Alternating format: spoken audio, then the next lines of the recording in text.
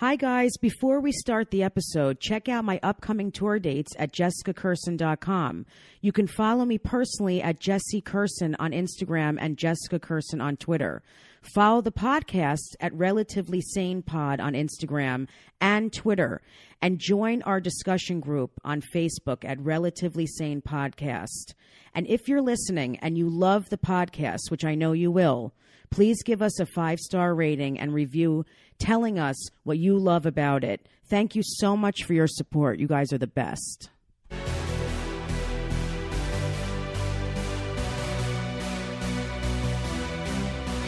Hi, guys. Welcome to Relatively Sane with me, Jessica Curson. Should I say welcome to Relatively Sane? That sounds weird. I don't know, whatever. I'm just really trying not to judge myself anymore, but it's not easy. I've been doing a lot of work on myself lately. I've been going to a lot of therapy. I've been dealing with addiction stuff. I have not been working out because I am incredibly lazy. It's I've talked about this on podcasts so many times, but I have a gym downstairs in my building. It's not, I don't even have to leave the building and get into the car and go somewhere. I have a gym I only have to walk to the elevator that will take me right to the gym.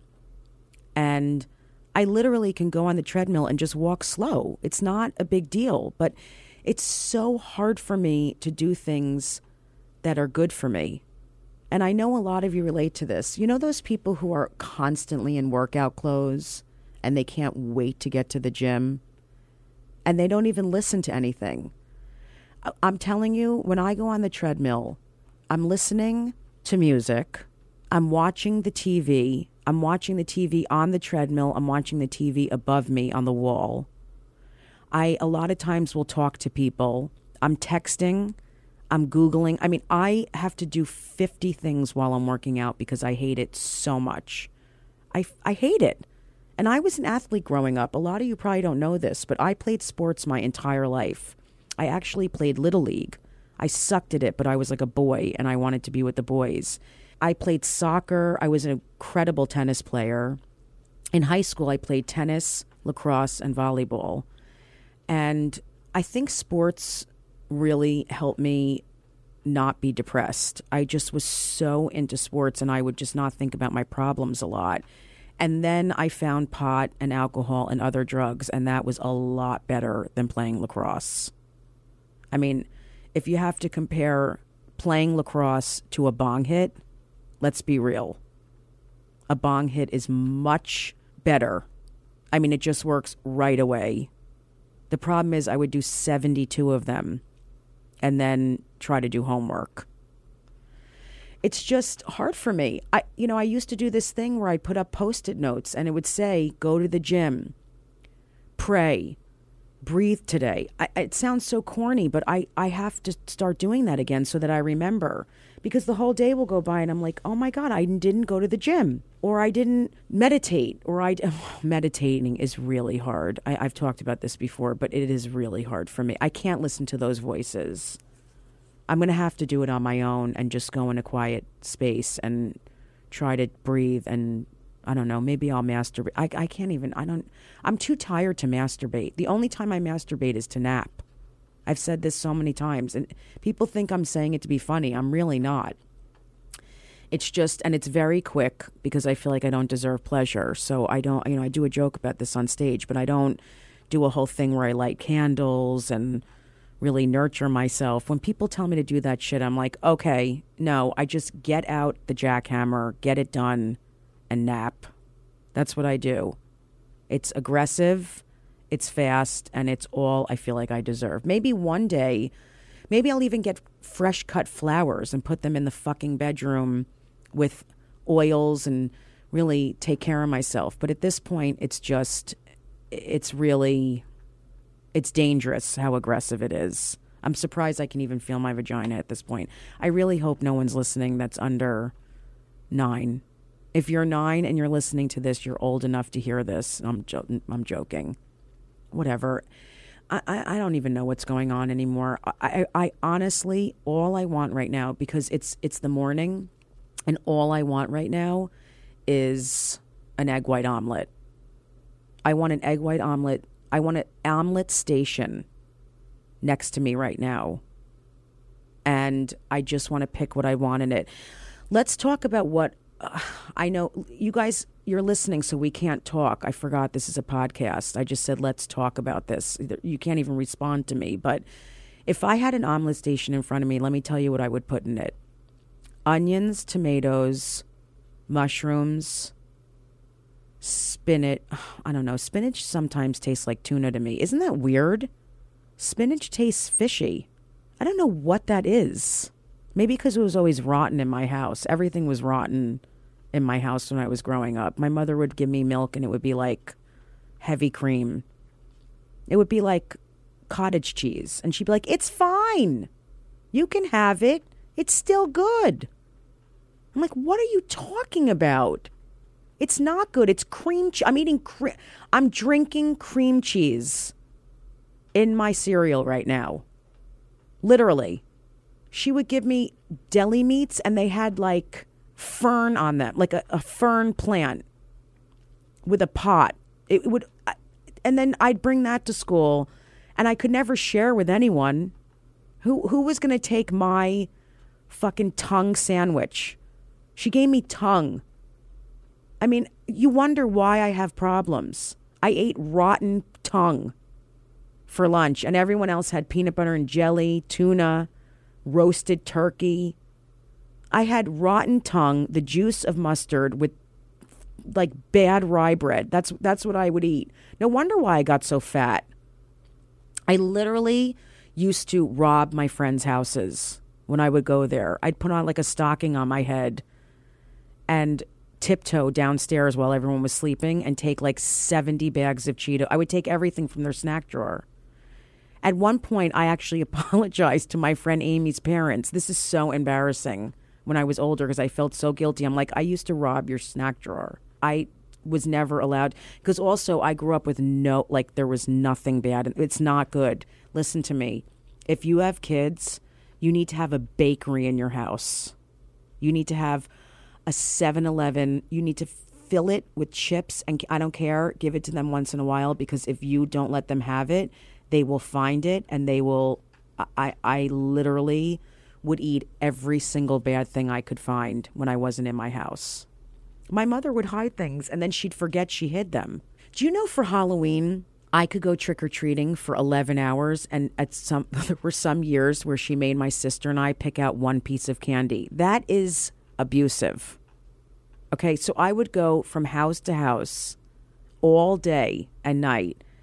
I would pick out the biggest piece of candy, even if it was shit covered in chocolate with a syringe hanging out of it.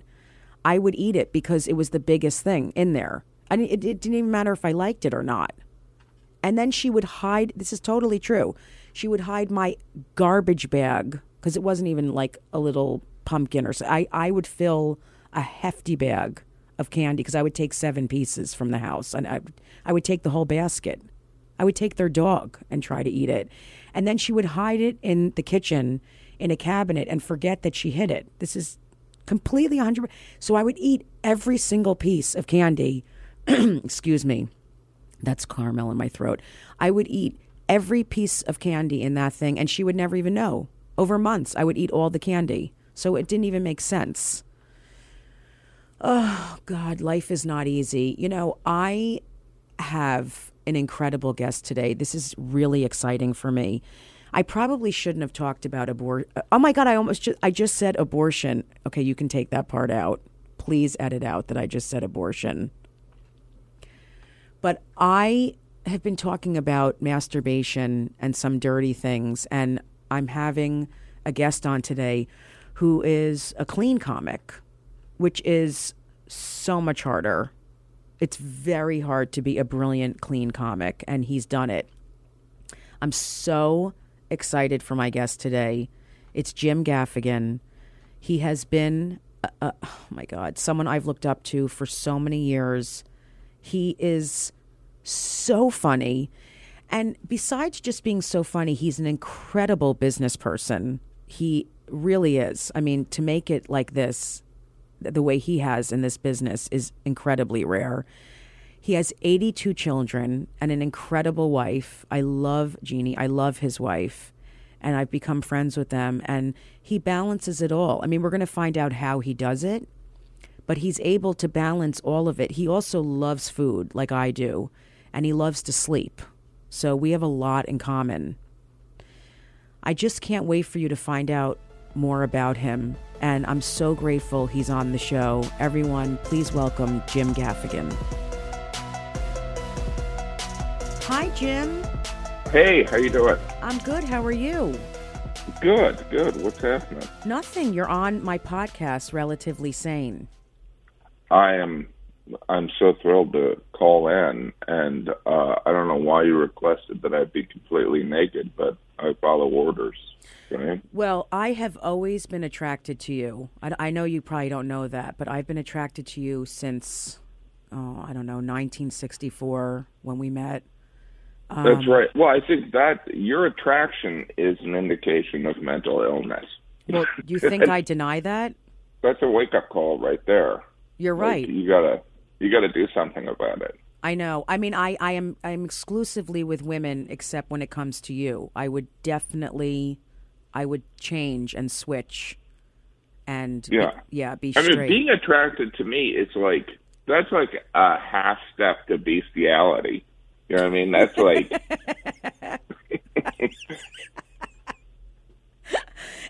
You know what? On both ends. Right. Yeah. I mean, if you're attracted to me, it's a half step to bestiality, too. Let's just be honest. Well, I think you're beautiful. Oh, Jim. And did you want kids when you were growing? I mean, I'm sure when you were growing up, you did. No, I mean, I not really. To be perfectly honest, I mean, I had a romantic notion of it. Mm-hmm. I grew up in a large family, and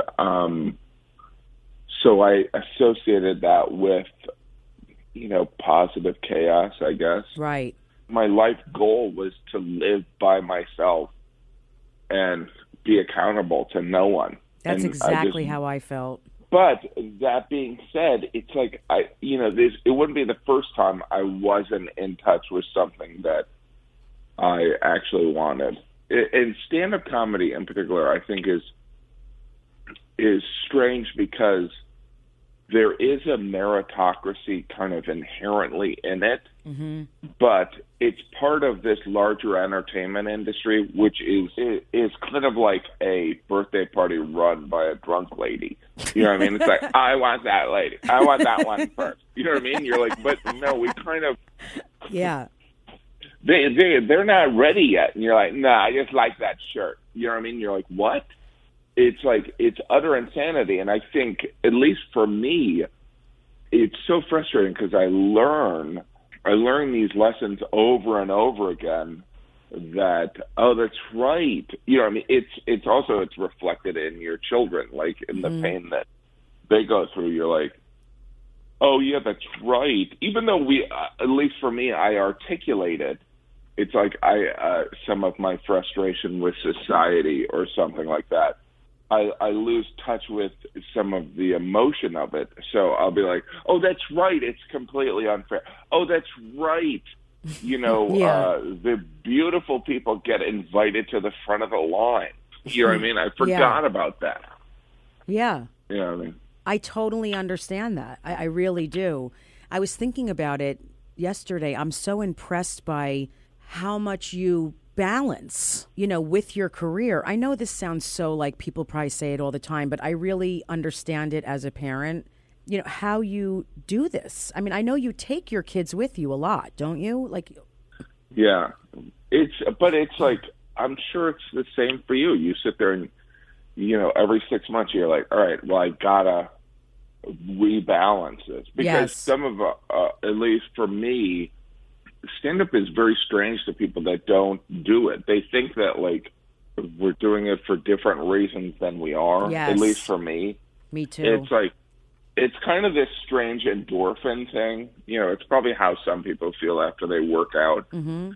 But if I do it too much and then I lose sight of, but the balance is an ongoing thing. Ongoing. It's like, yep. Yeah, right. It's like missing like my nephew's bar mitzvah. It's like, do I care? No. Do I feel like I should care? Yes. You know what I mean? So it's like one of those things where I'm like, well, I probably should have been there.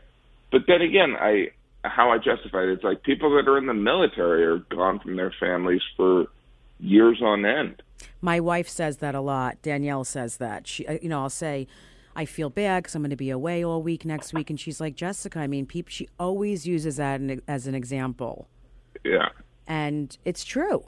It really is. I mean, and I have to work on balance stuff like every week because you're like, I'm like you in the way that I can go up 15 times. I can really do a ton of stand up and travel a lot and then be like, oh my God, I have no grounding. I feel like I have no grounding right now. Just, I need to like go home and be with my kids and eat well and take care of myself. And I'm just, it's very hard. It really is.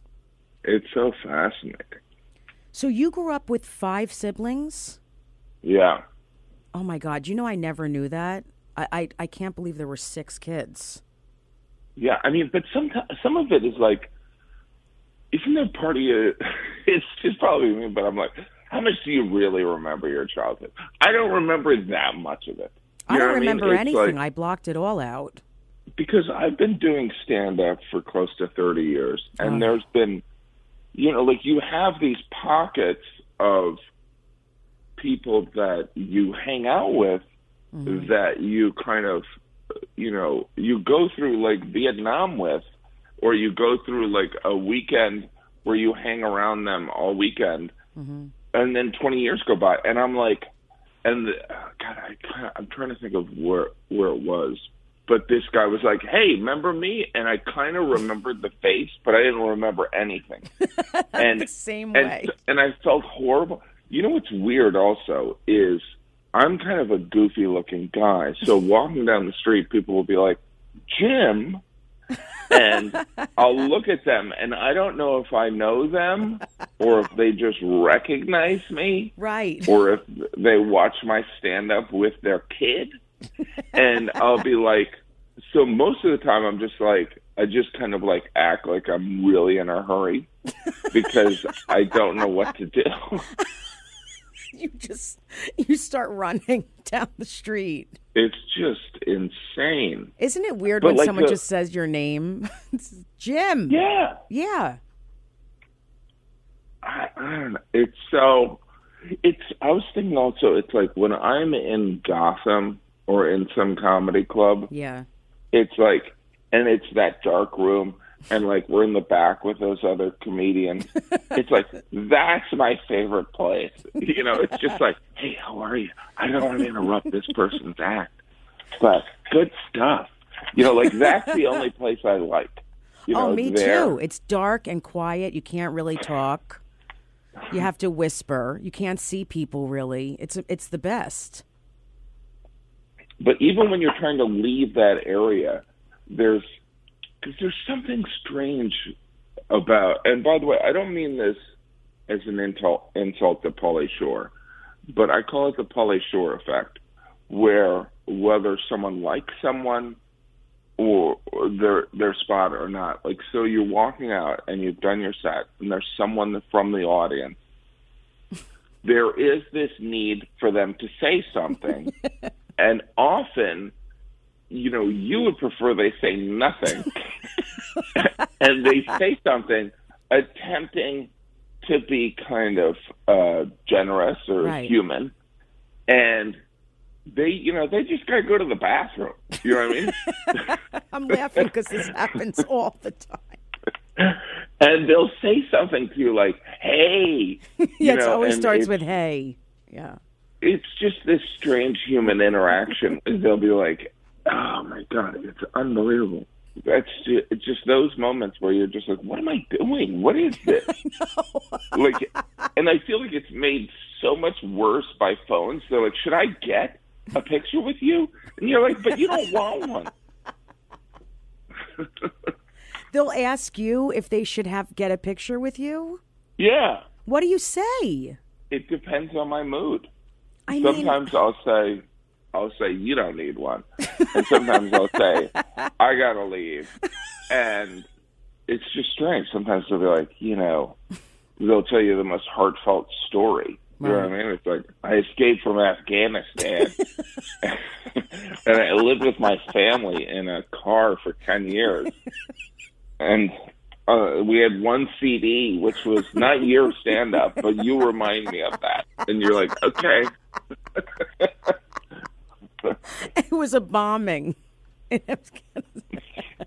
Yeah, you bombing reminded me of, like, being in Afghanistan. You bombing reminded me of my whole family being killed in a bombing. Oh my God, it's murdered. My grandmother's dead carcass. Like when we had to leave home. Yeah. That's what your set reminded me of. Yeah, when you just murdered on stage, it reminded me of them shooting my sister in front of me. Oh, you must have heard. I mean, I've heard the craziest things. What's the worst experience you ever had? I mean, is there one? I've had. I can't even make one the worst. But what's one of the worst experiences you've had on stage?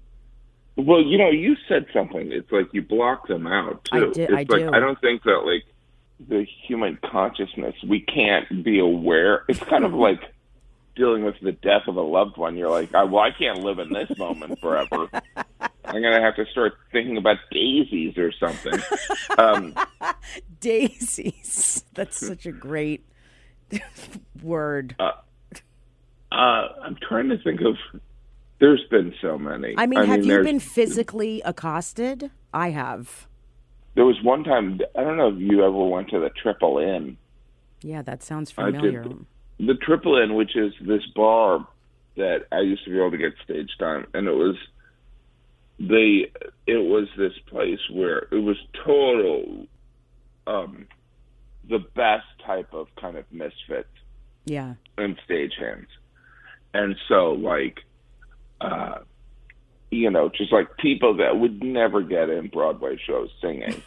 And, but like real, like they couldn't get they couldn't get on at Don't Tell Mama. You know what I mean? And so, which is essentially just to bring our show. That's that's a little cabaret place in New York City. And then stagehands so the stagehands are very familiar with the entertainment industry, but have such a deep-seated, after years of working around us show people, just resent us. Oh, yeah. And so I think I was on stage and doing stand-up, and someone in the front row was drunk. He was heckling me. And I lifted up my foot. I was like, I could just kick you right now. And I lifted up my foot. And he grabbed my foot and he dragged me on the floor. So it's like, but like, I don't even, and then. I'm sorry. It's the visual of that. Like, yeah, it's just like it's like, I always have these images of these heroic things where I stand up for myself, but it usually ends up as just embarrassment. Oh, yeah, I know. Well, first of all, I'm very afraid of my own anger. So I really am afraid I'll kill someone one day if they really attack me. But. Well, so you've been physically attacked on stage? I've had bottles thrown at me. I had, two women from Sweden once at Dangerfields got up out of the audience and like came up to me and started pushing me. It was insane. I had the microphone in my hand. Like I pictured getting into a huge fight. And then all the men, it's only men that work there and they wear these red suits. Yeah. And they all were standing laughing on the sides, with their arms folded. And I said, I will never, ever perform here again. And I didn't. I was so. By the way, I had the same experience at Dangerfield. Yeah. It's, not the fight, but like it was, like, it's so interesting being this roving freelancer because stand-up comedy is so constructed on self-assignment. Mm-hmm. And on the surface, Dangerfield is this incredible space, meaning like if you're somebody who just likes stage time, it's like, and by the way, I haven't worked there in 20 years now, but like, but you can do a half hour. Yep. It was relatively stress-free, but like you just enter and the negativity is just profound. Oh, and yeah. you're like, you know what? I just want the stage time. Because also the audience knows they're getting ripped off too at a certain point. So they get really angry. And then, so it's just not conducive. But I totally got off stage there, and I remember one time there was people heckling me, and I dealt with them, and then they made me pay for their bill. And I'm like, what? This is and so crazy. And they're like, yeah, they left. And I'm like, yeah, but you saw them leave. And they're like, yeah, well, you got to pay for their bill. And I was like, what? Isn't that incredible? Yeah, I love when people like say, "Oh, comedians are difficult, whatever." I mean, we're treated like shit, and that makes us very like we don't trust people. We're defensive. I mean, we go through hell with this a lot. Well, I feel as though there has been a shift. It's almost there, and I don't know. I have no idea, but like when I started, I don't know how long you've been doing it. When I started, 20 years, I was literally, I felt like I was like you would literally have to go through, like Dangerfield is probably the worst case scenario, but like there was a form of hazing that would occur. Yes, big time. And just like mean people, you know what I mean? And like, and granted, there were people like when I started with Greg Giraldo who just had a gift for dealing with people, whereas I think they're like, go stand against the wall so we can be mean to you. And I'd be like, oh, is this what I have to do? Like, I just wasn't that bright. So there was this hazing that occurred. I feel as though it's disappeared. Like some of those characters from back in the day are either they've reinvented themselves or they're out of the business. I think most of them are out of the business, and I don't think you can get away with that kind of stuff today. You just can't. But I was hazed too. It was really hard, but I feel like it made me a much better comic. Like it hardened me so that when I dealt with other situations on the road or disappointments with different things I wanted, I didn't get. It wasn't as bad because I already went through other stuff in New York that was so hard. It was very different. Weird? There are times when, like, I remember the very first time I did a spot at New York Comedy Club, I brought 3 friends, like you're supposed to. They made them wait for 3 hours before I went on. And I kept kind of going in, going, am I going on? And they're like, just a minute. And it was like, so, like, I remember thinking, like, oh, my gosh, they're just totally scamming me. You know what I mean? Yeah. And, or they would just do it they would just do it for their own amusement. Like, I remember doing a show at Stand Up New York, and this is right before, like, right when pre-shows would start. This is 20 years ago, at least. The show started at 7. But they wouldn't open the bartender who ran the show wouldn't open the restaurant until 7. So you would you would go up there and you would have to stand outside until 7 for no reason at all. Just because the bartender didn't want to deal with comedians. And so you'd stand outside. I don't remember having guests at that one, but I remember like just going, I can't believe, like, I want this that bad. But I bring that up because it's like, then I encounter situations where, and like, none of that stuff doesn't happen really anymore, but then I'll encounter similar like situations to that today, and I'll just be like, my intolerance for it is just so palpable. Like I remember there was this club that I used to, like I get to go around and I usually call ahead and I'm like, can I do a spot? And they're like, yeah. And I'll say what time, and they'll tell me a time, and I'll show up and I'll do 10 to 15 minutes. And so there was this one club that I used to go to in New York. I called ahead, and I think I had dealt with some horrible shit. And so then I went in and I looked on, very, kind of like, hi everyone. And so I saw someone on stage, and there was a manager there who was kind of new. Again, this manager's not a dick, but like because of the experience I had, I saw that someone was on stage who was not the MC, and which usually indicated that I would go next. But I can't be like, I'm next. Yeah, you know what right. I mean? Was this like in the past 5 years or before that? Yes. Okay, got it. And then another comic came in. Like, in the manager's defense, by the way, this club used to have no manager, and then it had a manager. So then this other comic came in and goes, I have to go on. And I was like, well, I'm just doing 10. Right. And the other comic described this time that he had to be somewhere. And so then the manager came up to me and said, I'm going to put Amy on for 5. And I assumed he meant Amy Schumer. And I was like, all right, okay. What am I going to do? I'm laughing Amy because Schumer. this is I so understand what's going on right now, but continue. It's amazing. Okay. It's just amazing. And so then I said, oh, okay, Amy Schumer's going on. Fine.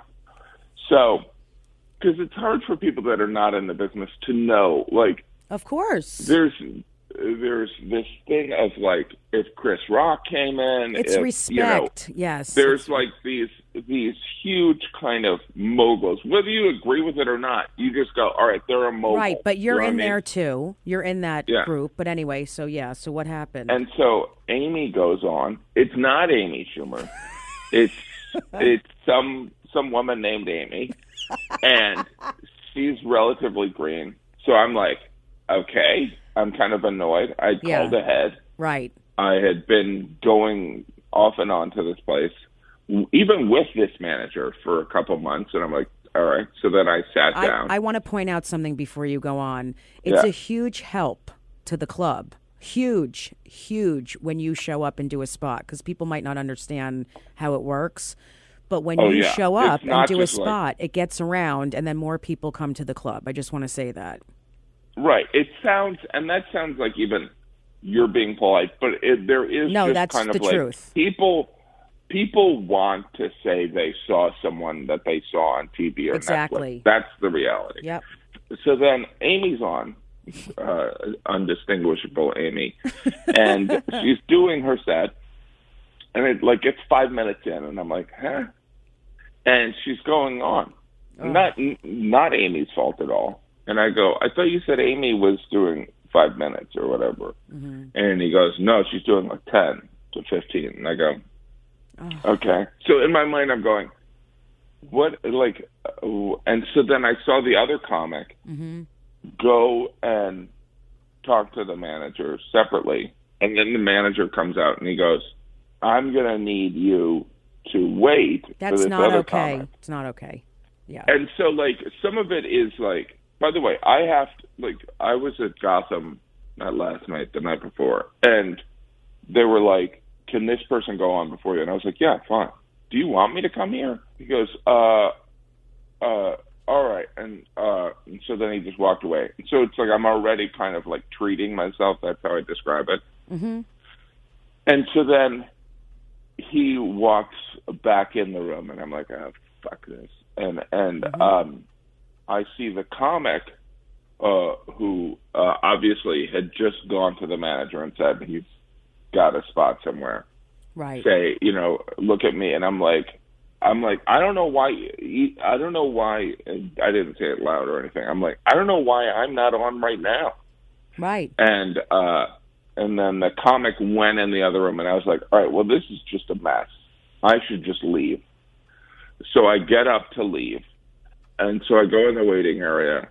They're like, and so I see the comic talking to the manager, and I'm not sure exactly what happened, but so I was walking out, and the comic was like, "Hey, Jim," and I go, "No, don't give me a speech." Yeah. I go, "This is bullshit," and the manager's like, "Well, there was some miscommunication. He has a spot," and I just said, "Fuck you." Yep. I go, "Fuck you." And I said to the comic, I go, fuck you. Yep. Because it's like, and this is the point of this isn't Amy. The point of this is like, if Amy Schumer shows up to a comedy club, that's great for the comedy club. That's what I'm saying. That's my whole point. And when you show up, it's great for the club. Right. And so I was like, should I have to wait? Is waiting a half an hour difficult? Not at all. But if it's unnecessary and it's just kind of like, I'm like, I don't have to do this. You know what I mean? No, you could go up at any club anytime you want. You don't have to deal with that. And so that's one of those where I was just like, and then it was a lot of fuck yous to a lot of people. Right.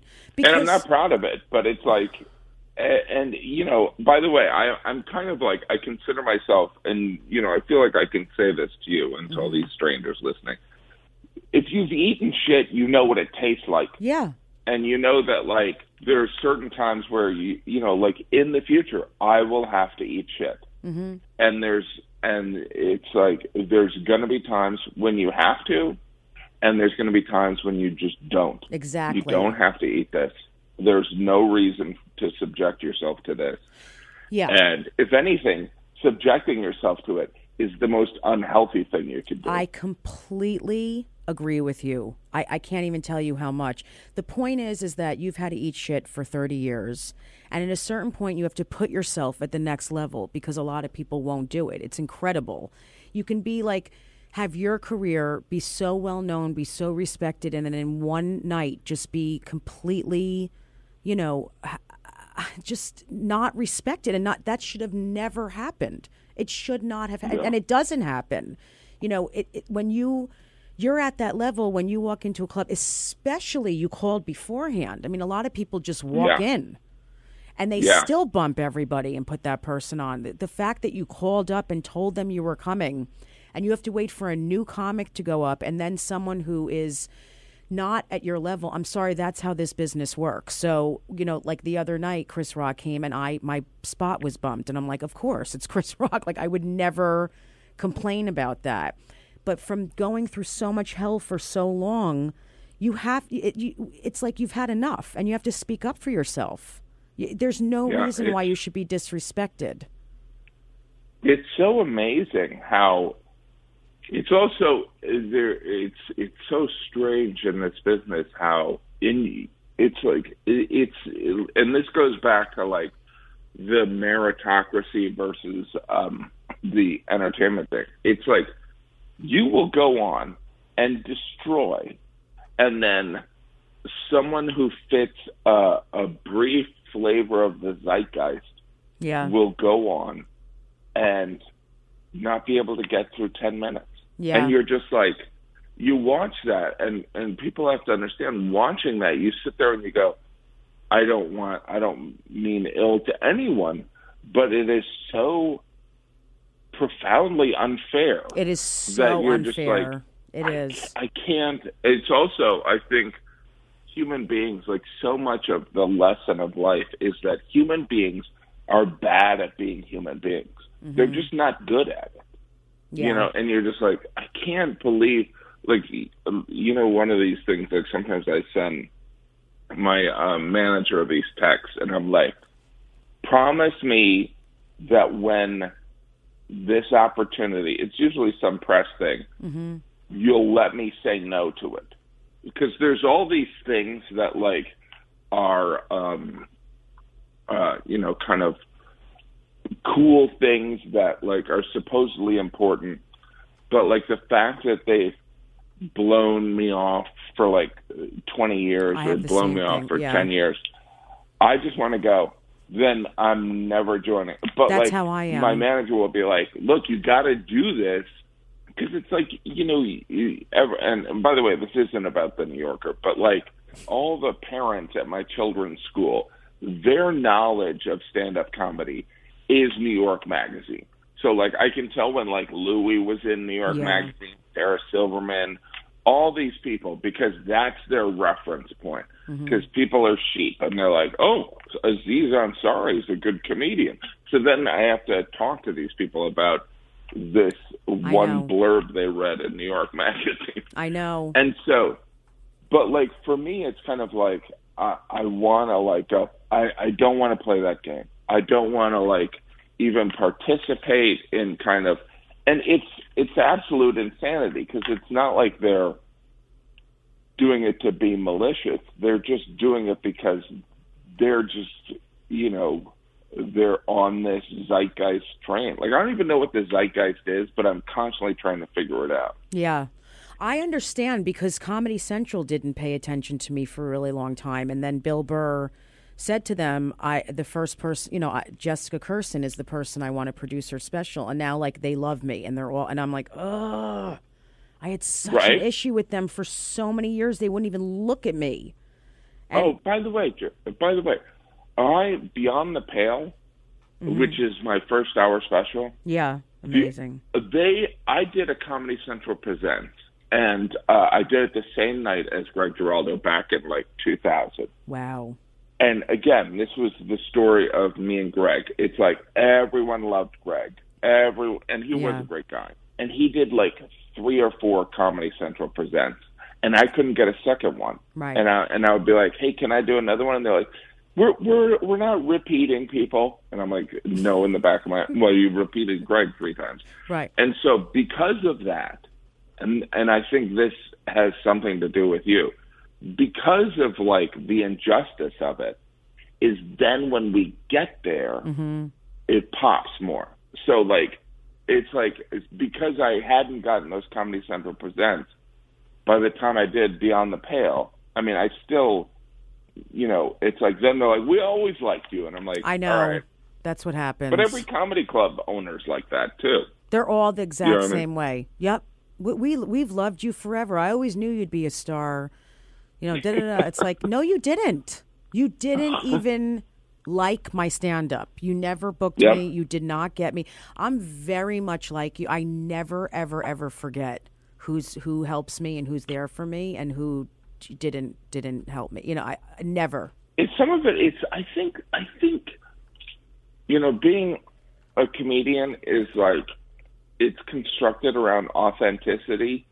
And I'm not saying that like our stand-up has to perfectly represent our trials and tribulations, but like if it's all constructed on authenticity or like our fears or our neuroses, why should we forget about that stuff? I mean, that's the game, right? But it's so weird. It's like these people that, meaning us, that aren't good with rejection or stuff like that, then we're supposed to go into this business constructed on it. It's like, it's so hard to not take it personally. You can't. I don't know but I know people who take it way too personally and they've never gone anywhere. There's no way they'll ever move ahead because they take every single thing so personally. So I really try to not go there because then I can't function. I can't keep doing it.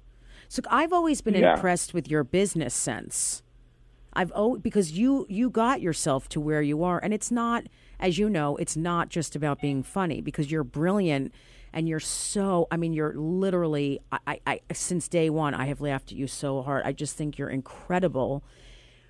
And you have a good business sense because you can be really funny and not have that. So, I mean, what do you think you've done to like move ahead and get so far? I'm so curious about that because so many. Well, I think I went to a concert yesterday. My 10-year-old is in love with Billie Eilish, so I got tickets to Billie Eilish. Like the person that there's promoters that know promoters, and so I got backstage and I talked to Billie Eilish and her brother, who kind of does the music and she does the lyrics. And this kid who's, I don't know, he's probably in his early 20s. Finding that balance of listening to people and not listening to people is so tricky. And kind of like, no, I like this. Because normally, as comedians, it's like, they're like, don't bring up the fact that we don't have entrees here. And you're like, fine, I won't bring it up. You know what I mean? Yeah. Or comedians will be like, entree, entree, entree. You know what I mean? Like there's all or nothing, right? But, and so maybe because we're just like these victims of like this comedy world abuse, Yeah. where we're kind of like, okay, all right, yeah, all right, I'll pretend to be your friend if I can get on. Mm-hmm. And so then when you get into another setting, there's these people that are like, okay, you got to do it like this. And you're like, hey, that's fine. I don't care about that stuff. Mm-hmm. But I think that the lesson I keep learning is you got to do it all yourself. So, like, the people that are like, even during the Jim Gaffigan show, it's like none of these people care. No, they don't. You know what I mean? I know that sounds really negative, They don't. but like, You're right. like the network executives, they don't know what they're doing. Mm-hmm. And by the way, so like they're just the comedy club manager that I knew 30 years ago. Mm-hmm. And so like you have to care. And there's also this thing in the industry where, you know, like I always imagine Larry David's probably the biggest pain in the ass, but he's a genius. Mm-hmm. There were probably people that are like, you know, like supposedly there was a third guy involved with Seinfeld, the TV show, and he was like, these guys are a pain in the ass. I'm getting out. It's like, you know what I mean? It's like, because Jerry and Larry David wanted the show to be good. Do you know what I mean? Yeah. And it's like so much of it is, so I encounter it like with everything. Like, so like when you're doing promos for the Comedy Central thing, you know, the person that's writing them, they don't know you. They don't care. Exactly. You know what I mean? Like, you're going to have to sit there and be like, this is how it's going to be funny. And then there's going to be some director who, like, you know, is well-intended, but they don't know. Mm-hmm. You know what I mean? They have no idea. You know what I mean? And so Yeah. you're going to have to sit there and go, do it like this. You know what I mean? Right. Let's do it like this. And they're going to be like, okay, I'm the director. I used to be a manager at Red Lobster. Can you listen to me? And you're like, so it's like some of it is just being a nudge. I totally agree, and I think it's also just keep stroking them, like their ego, like you still pretend like you need them, even though you don't, and you tell them. Yeah. I mean, I know you know what you're doing, but I'm really good at doing it like this. Like you have to still make them think they're completely in charge. Oh yeah, and give them so control. They can take credit. Yeah, exactly. Yeah. Yeah, I've always admired that about you. I mean, I have a very good business sense too, and I'm very grateful for that because I have a lot of friends who have no idea how to deal with this business and move forward. And they struggle a lot. And they're really funny, but they just can't deal with the business. They can't deal with the people. It is interesting how, like, some people can be so smart in their comedy. And then you're like, you know, you gotta book things in advance. And they're like, do I? And you're like, yeah, you do. Right. It's like, but there's no class on how to do this. Nothing. There's no, you know, like you might hear advice, but you don't know.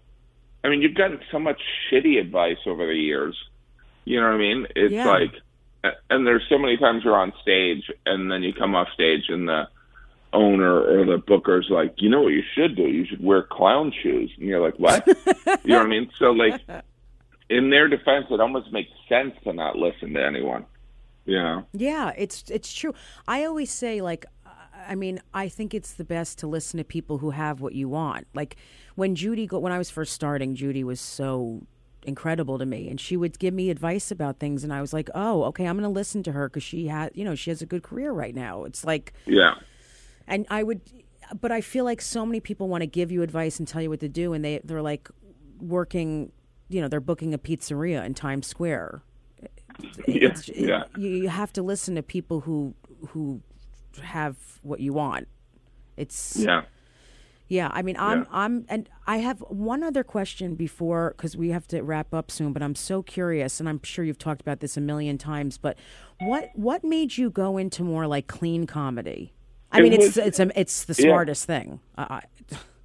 It's great. But it's like, you know, some of it, you know this, it's like you start off doing stand-up and you're doing different kinds of things. Like, so, and I see it even in your stand-up, like some of it, it's like you're always testing and seeing what you can say. You can see how autobiographical you can be. You can see how political you can be. You can see how edgy you can be. In the end, it's usually just how you're most funny around the people you love anyway. And so for me, it's the clean thing was just because I had been doing Conan like once a month. Wow. And because I was doing this thing, Pale Force. And so I had to, I found myself needing to remove jokes that were filthy, or I was removing curse words. Mm-hmm. And removing the curse words, I realized that some of the jokes weren't done. And then some of it was being able to follow myself in a longer set. Mm-hmm. So like if I had a joke that was really funny, like I had this joke about, you go home and you do one thing and people never let you forget it. Like I go home and everyone's like, "Welcome home, donkey fucker." You know what I mean? And that's funny. But then after you've, obviously exaggerated, said that you're a donkey fucker, how do you follow that? So like, I feel like that a lot. I know exactly what you're talking about. So then it's like not having bullets in your gun that make the gun break. You know what I mean? Yep. But it's strange because there is such a inherent, people project such a morality around it, when I think that it's not as if even when I'm trying out material, I might curse here and there, but I even feel people like, it's like a little bit like, some of it is like, I think, like I've had conversations, I was on a podcast recently and the other comedian cursed and they're like, "Oh, sorry." Like they apologized. That's so interesting. Yeah, I would never be like that with you. You know, I don't care about that. Like some of my favorite comedians are filthy. It's like, but I think comedians do what they do anyway. So it's strange. And by the way, there was a time when I don't know, it's weird. It's like to do press, like Larry King told me, my old buddy Larry King. No, Larry King told me that he used to ask comedians, "Why are you filthy?" And now he goes, "It's so weird to ask you, why are you clean?" You know what I mean? So it's just like, I feel like there's part of me that's like, as a comedian, obviously it's interesting, but like when people put a morality behind it, or I don't at all with you. Yeah. I think it was just more probably of like it's so funny because you said the Conan thing. I was figuring it was a lot of it had to do with TV. And having to be clean on TV, because I'm really working on that right now. I'm really trying to do more jokes that are clean because that's all you can do on late night. So I have to. Yeah. Yeah, there's no Well, it's choice. Also like even in any situation when you can't curse. I mean, obviously Chris Rock can, host the Oscars and not curse. It's just, but some of it is, I think it comes down to authenticity. Like him and Louis Black are supposed to curse. Yeah. You know what I mean? That's kind of their point of view. You know what I mean? Yeah. Yeah, I feel like I don't feel like I have to curse, but a lot of times I'm going to be honest, it makes it easier for me sometimes. But my goal is to be more, to try and do a bunch, more clean stuff now, because I just think business-wise it really helps with corporate stuff, with colleges and private events, and me with Jewish gigs and with television, all kinds of things. I have to be clean. I mean, there's no choice. And those are you know what? I think it's almost like the clean thing. You talked about corporate events, and it's strange because I think that, this is a whole other ball of wax. I think that we are, and by the way, I talked to Judy about this. Judy, who's like been out for 30 years or whatever, and like she feels like, I think that there's like the cursing thing is not even an issue. Like people don't care. Like the people that are upset about cursing is what, 1 in 10,000, but they're the people that are offended by like the general outrage about whether it's far left or far right. That's a much bigger pool. Yes. Do you know what I'm saying? Yes. So like, and I've never been someone that's had a problem with political correctness, but I do think that, like, when I was doing shows in Asia, like, you go to China and you can't talk about Taiwan, Tibet, or Tiananmen Square. And then you go to Thailand and they're like, you can't talk about the royal family, which is weird because there's, like, billboards of the king everywhere, so it'd be easy. And then you go to Singapore and you can't chew gum, which is weird, probably because I chew gum. Really? My mother would be in hell there. All she does is chew gum. And then when I came back here, I realized that there is kind of this unofficial censorship going on. And I'm not talking about people that are, like, just mean to be mean. But, like, as a comedian, we're not for any type of censorship. Right. You know what I mean? It's like, I can sit there and say that person's a jerk.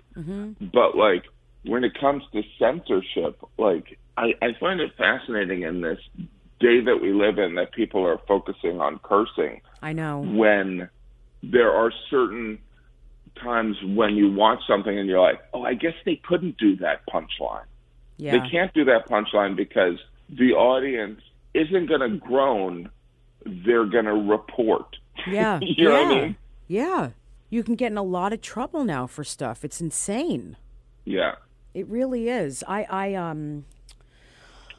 Jim, I could talk to you for hours. I really can. And I'm just, I'm naked and it's kind of cold in here. So I totally get it. Are you still naked or did you? I'm in a tub of jelly. I thought I was supposed to be in a tub of jelly. Oh that's so weird because I'm in a tub of butter. Yeah. I had Well, who has the toast?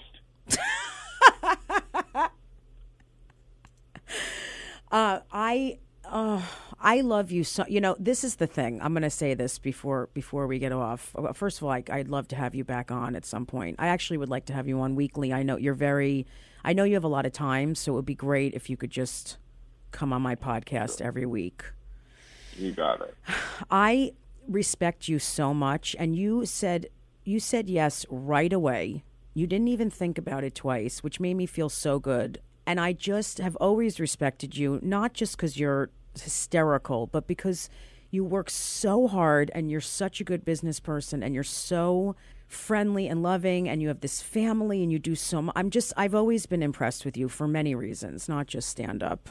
And I just really appreciate you doing this. I really do. I love you. And I just always felt connected to you. And I really, really appreciate you doing my podcast. Hey, it was my pleasure. It seems like you take compliments well, which is good. It only took like 40 years, But well, it's also you appreciate it. If it's a real compliment, you know what I mean. Then it's also. I mean, I'm not saying if it's true. No, I'm saying like if because there's so much in this entertainment industry that like whenever someone says you've lost weight, I'm like you're lying. Right, exactly. You're like I've gained 20 pounds, but you're just saying that so that I do your show. Right. But I love you, and I love Jeannie, and please send her my love. Oh, well, thank you. And we'll talk soon. Okay, thanks so much. Thank you so much.